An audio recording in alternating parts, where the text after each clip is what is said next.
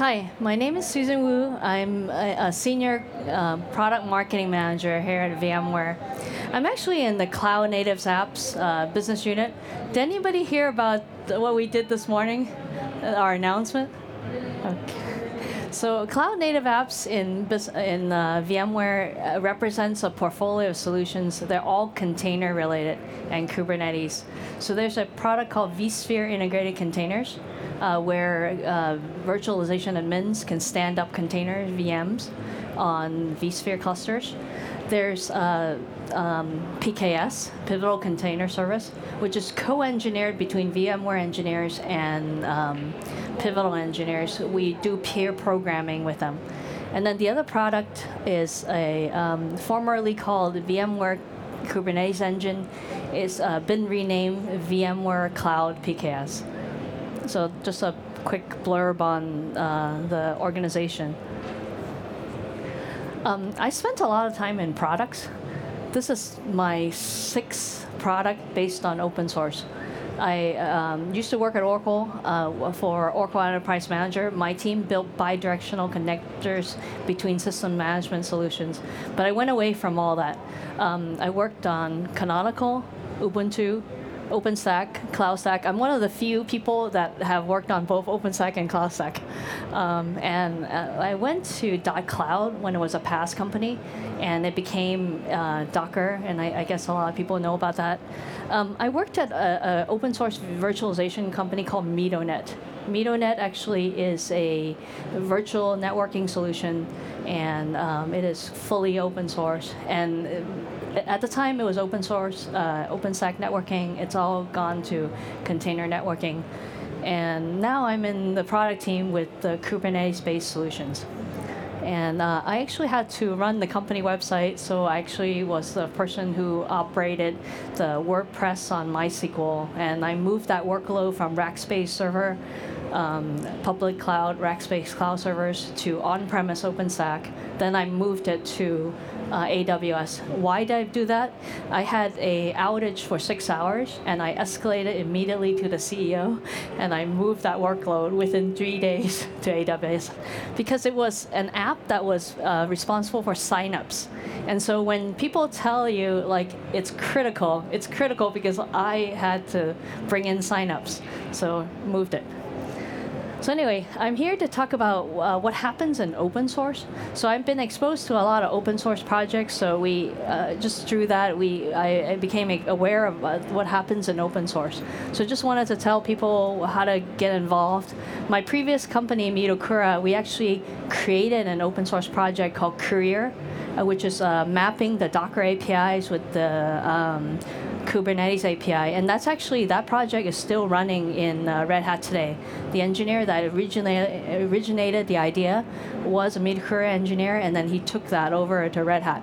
I'll explain a little bit how that works.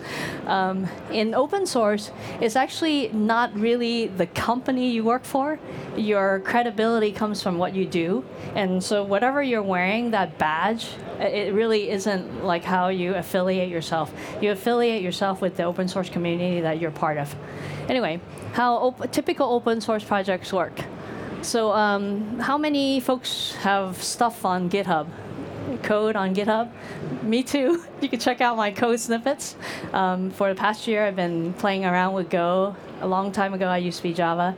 The only reason I do that, and most product marketing people don't pay attention to programming, is because I notice all the serverless and function projects are in Go. And so I just sort of, as a hobbyist, began picking it up. So you can check out my code samples. So in the open source project, you have to have all your stuff, you have to code in the open. So everything's on either GitHub or GitLab, whatever it is. So VMware is a customer of GitLab. Most engineers' personal code is probably on GitHub. So what's important is to set up governance. And the governance is every contributor has to sign a contributor agreement. And then you have to create like a code of conduct, how people would interact with each other. So actually, we have a community manager in VMware that's actually trying to form a code of conduct for all VMware engineers across all these projects. It's sort of difficult because each project has its own constituents. To try to do it across the company is very difficult. So he's trying to tackle that. And so, and then you have, you agree on releases. So when I worked on CloudStack, every release is like 4 months. I think Kubernetes, between the minor and major releases, are like 3 months. But these kind of decisions are made by the people that actually work in that community. OpenStack, I think, for folks that are familiar, is 6 months. How does this work, right? How do you start contributing? So there's, as I mentioned, there's these project owners. So when Midokura originated the idea, there were people that were called PTLs, project technology lead.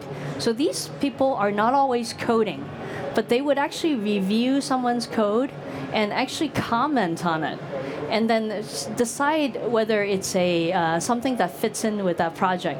And it depends on the project. Sometimes there's a voting. You may need 2 PTLs to vote and before you accept code into the, you merge the code into the master. So these are the decisions that are made by kind of like a technical community for each of these projects. So when I observed the Courier project, it was done by 2 PTLs. And then there were other engineers that did not work for your company, but they were able to contribute. And some people do this in a more open fashion. And so in open source, it's very important to do this in the open. And when I was in Ubuntu, even requirements were discussed in the open. And I don't know if other folks have been involved with other open source projects. Maybe yourself. How did you observe how they gather requirements? Czech Republic, I organize a conference open source. Contribute to very recently. Yeah, that makes sense. Yep. Another way to do it, actually, product management does it this way, is we open up a GitHub, and we allow people to enter the requirements into GitHub. So that's a very transparent way of collecting the requirements. A little bit less transparent is maybe use Jira tickets and then open it up to only select individuals, or have a filter. Certain people can provide the requirements to another individual to submit into Jira. But the most open way is to allow everyone to enter the requirements into GitHub, because then when you make the changes, everyone can see it. And then pull request is very common. You pull something down, and then you maybe work on it, and then you contribute it back. So that's a very common approach. So the repo owners are the ones that are making the acceptance and the rejections.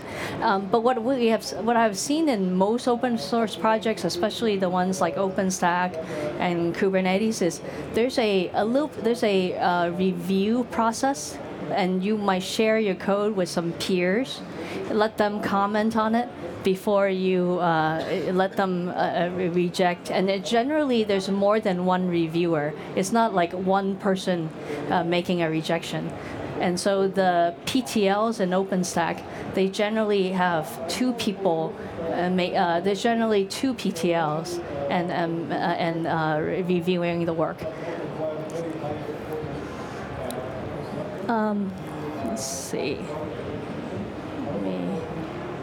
No, wait, hold on. Okay. What's happening in the Kubernetes world is, because Kubernetes is a very broad project, and we're using that as an example.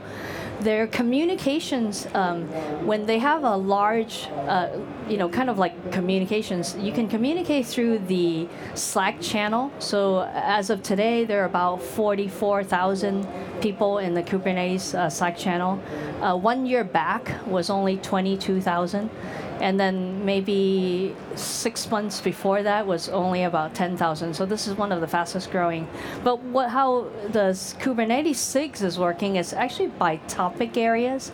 Each topic is being discussed in something called special interest groups.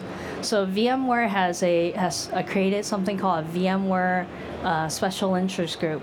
And the reason this exists is we wanted to encourage people that are end users to participate and provide requirements on how they would like to run their Kubernetes on vSphere. And so we have formed the SIG. But what I've observed in my previous company in networking is the networking SIG originally was discussing and talking about networking plugins. And then through working in that SIG, they've discovered that there were things that they wanted to do with policies. And I think they splintered that group into a policy SIG. And then that networking SIG also splintered off into a security SIG. So I guess something that might have started out as a broad category might dig into specific categories. It sounds like you might have experience with something like that. You're nodding.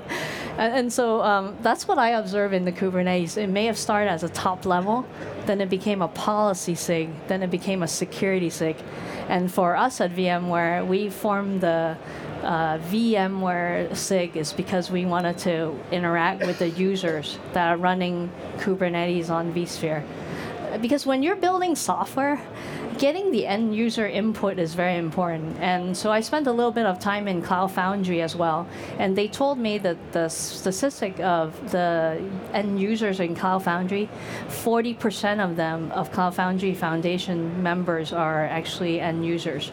So that's surprisingly high, actually, because most open source projects have more developers than end users. And though for OpenStack, I spent a lot of time with the operators, because when I worked at Medokura, we also operated the OpenStack on premise. So we had about 1,000 nodes. So not only were we contributing and also offering commercial solutions, but we're also an operator. So that sort of helped us understand how to build the software, how to commercialize the software, but then how to operate that software. Let's see. Very quickly, the design meetings. I actually haven't spent a lot of time in design meetings. I used to do that in Ubuntu, but in the Kubernetes world, I haven't spent a lot of time in design meetings. But generally, that's where you discuss the requirements. And with releases that are very frequent, during OpenStack, you might discuss the designs, and then the next release at the next OpenStack Summit, somebody would have already, a small team would have worked on it. And what I've observed in Kubernetes is there's a lot of features that are in the alpha, and it takes many, many cycles before it moves to beta and then into stable. So the endpoint is every open source community is different. I'm getting time check. So just to show you, one of the stats is a lot of open source projects are abandoned.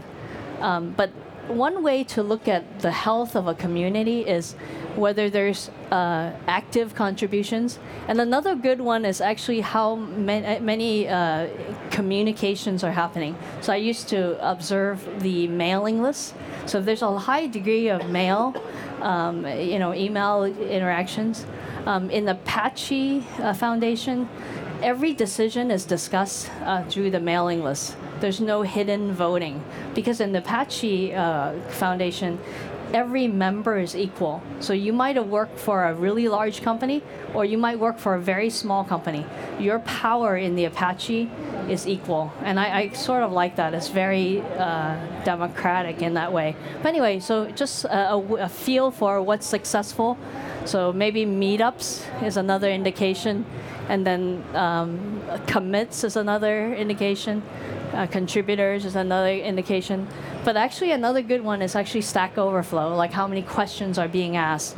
And when I was at .cloud, we actually checked also like how many discussions are happening on Reddit. Anyway, I'm getting pulled. Anyway, last point, just if you're an end user, you should contribute. Because you want to be contributing your requirements into the organization. Even if you don't build it, you can contribute your requirements. Maybe if more than one user, they happen to have the same requirements, then other developers might work together and work on that feature. Okay? Thank you very much. Thank you.